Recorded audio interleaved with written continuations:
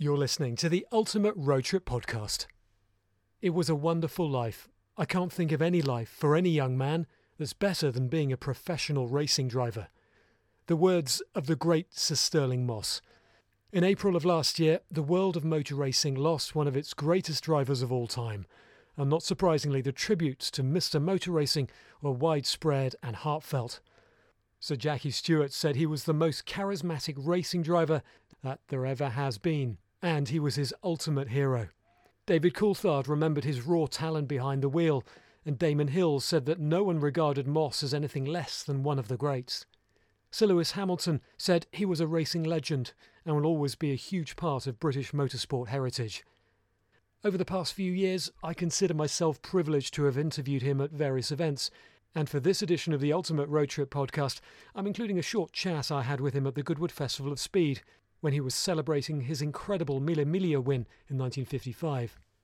Sir Stirling's race career started in a Cooper 500, which he bought when he was 18, and mainly competed in hill climbs and Formula 3 races, but his first works drive was with the John Heath-owned HWM team, and from then on he scored 212 wins from 529 races, including 16 Grand Prix victories when he competed in the 50s and early 60s. But as is well known, he never won the championship, down in part to luck and poor reliability, but he was runner-up 4 times in succession and then third 3 times.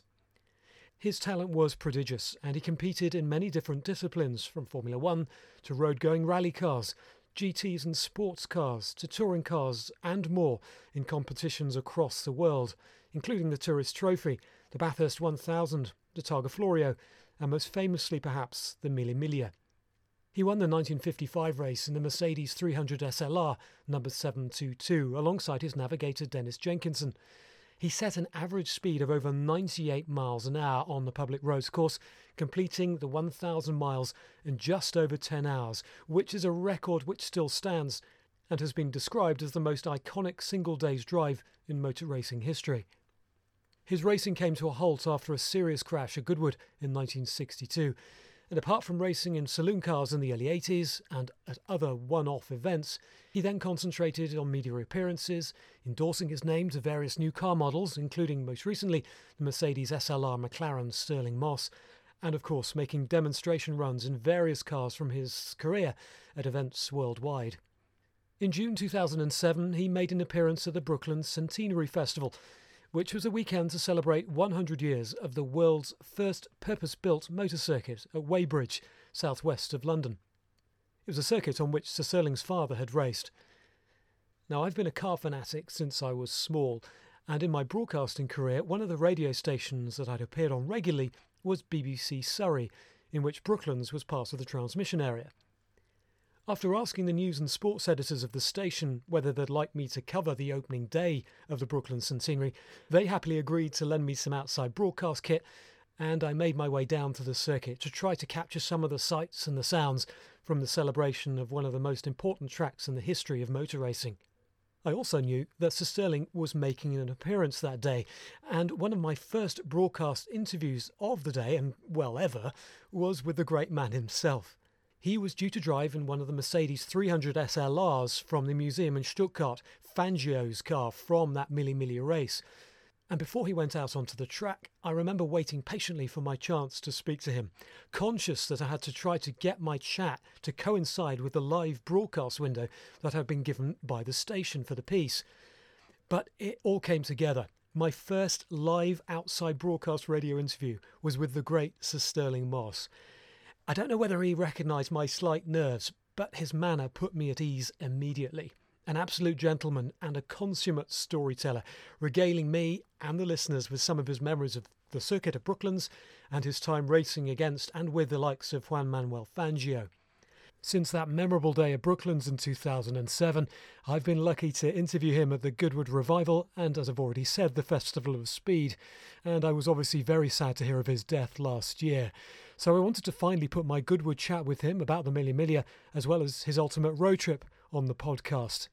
Now, my wife devised the concept of the ultimate road trip, as I was meeting so many famous drivers, designers, musicians and other personalities, and she came up with the relatively simple premise to ask them all 5 questions, what car to take on the trip and why, where to, who with, and a tune.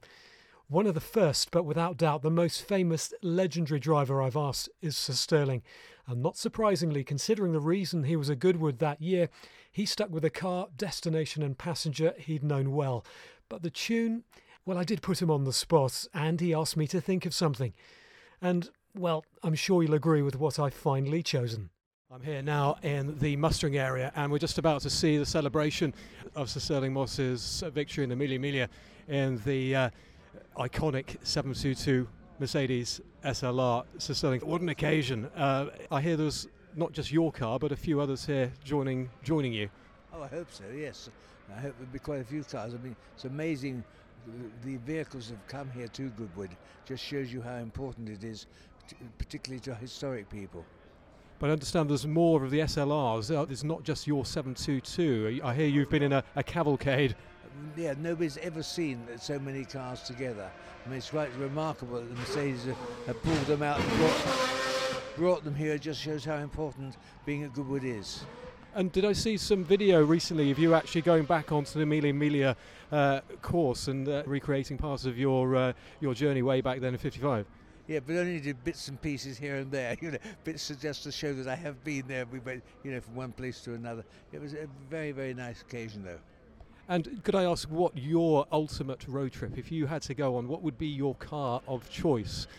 Oh, it was certainly the 300 SLR. I mean, it has to be the finest sports car ever built. I mean, here's a car that would keep up enormous speeds. I mean, we're talking about 185 miles an hour on, which is pretty quick, particularly when you reckon it's that long ago. And I mean, it's overtaking twin-engined aircraft because they couldn't keep up. I mean, they're only good for about 160, hanging around, you see.